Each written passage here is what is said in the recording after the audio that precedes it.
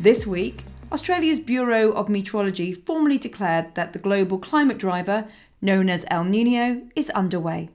El Niño is a warming of the central and eastern southern Pacific Ocean and is part of a larger natural oscillation across this part of the world that reoccurs a number of times each decade. In this Weather Snap Climate Special, I talked to Ziweng Chua, climatologist with the Bureau of Meteorology. He describes the coming together of different weather patterns and how they may influence Australia's weather in the coming months.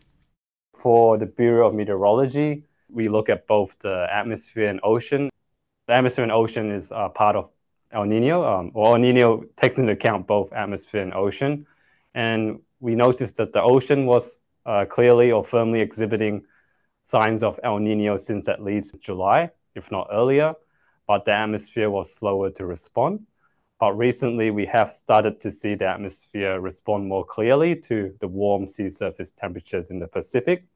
And one of these indicators that we saw had a shift was the pressure pattern. We start to see a clear pattern of lower than average pressure in the Eastern Pacific and higher than average pressure in the Western Pacific, which is indicative or associated with El Niño. And then one of the indexes we use is the Southern Oscillation Index. And this went into El Niño territory recently, so during August. And even though it did go into El Niño territory in May, that was short-lived or temporary. But this time it's gone back into El Niño, and we believe that it's there to stick around in the El Niño territory now. That's interesting. So you're looking for evidence. So it's not just sea surface temperature localized across the eastern side of the South Pacific.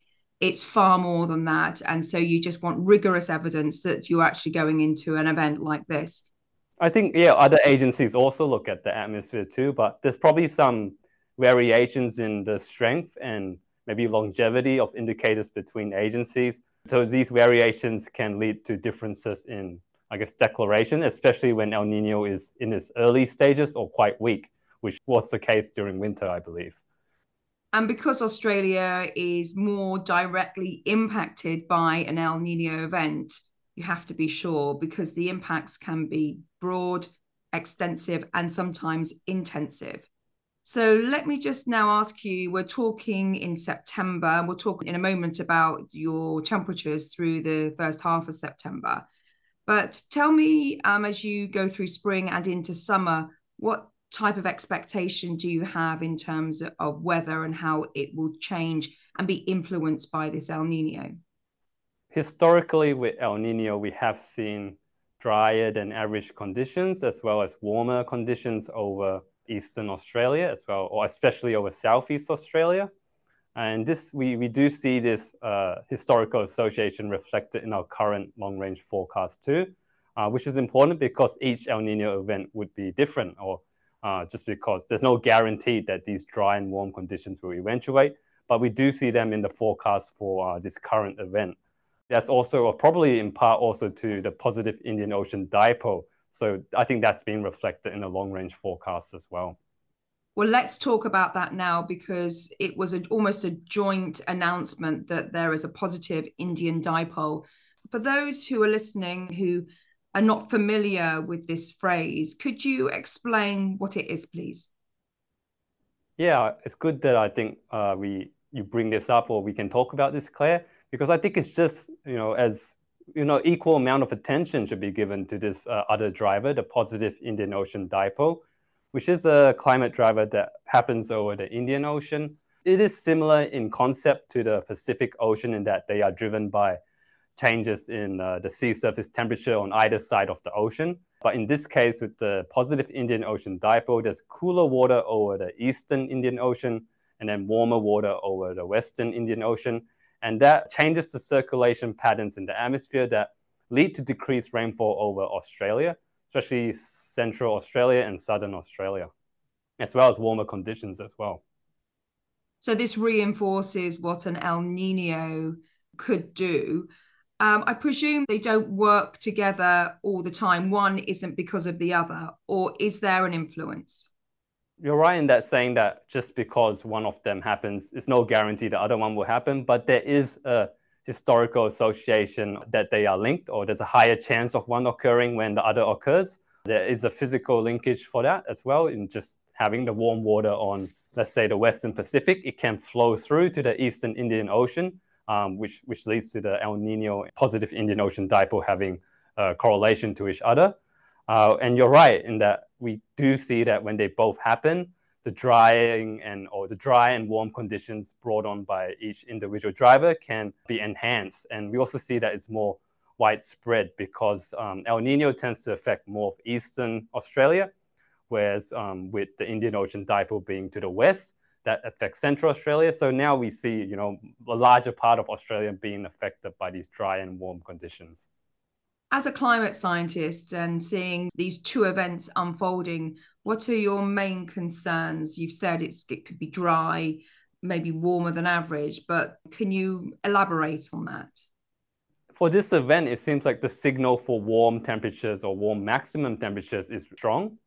I think during spring is where we can see a really strong effect from both positive Indian Ocean dipole and El Nino. So the last time we had both of these events occur, or when the Bureau declared El Nino and positive Indian Ocean dipole, was in 2015. And in 2015, during that spring, it was very warm. So it was our third warmest spring on record.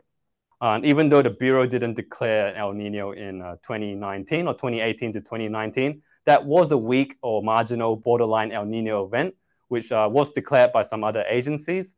And we did see a strong positive Indian Ocean dipole that year too.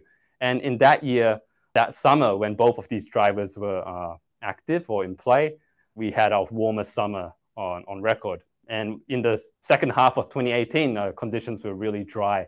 We saw, conditions being driest on record for some parts of Australia, but even large parts being in the bottom 10% of the historical record. So we have had, historical events when these two drivers have been in play. We have seen quite extreme heat as well as dry conditions. I think in this event, the current forecast is the temperature signal that is standing out the strongest. There is a drier than average or drier forecast, but that is a bit more patchy than the temperature forecast where we see all of Australia being warmer than average.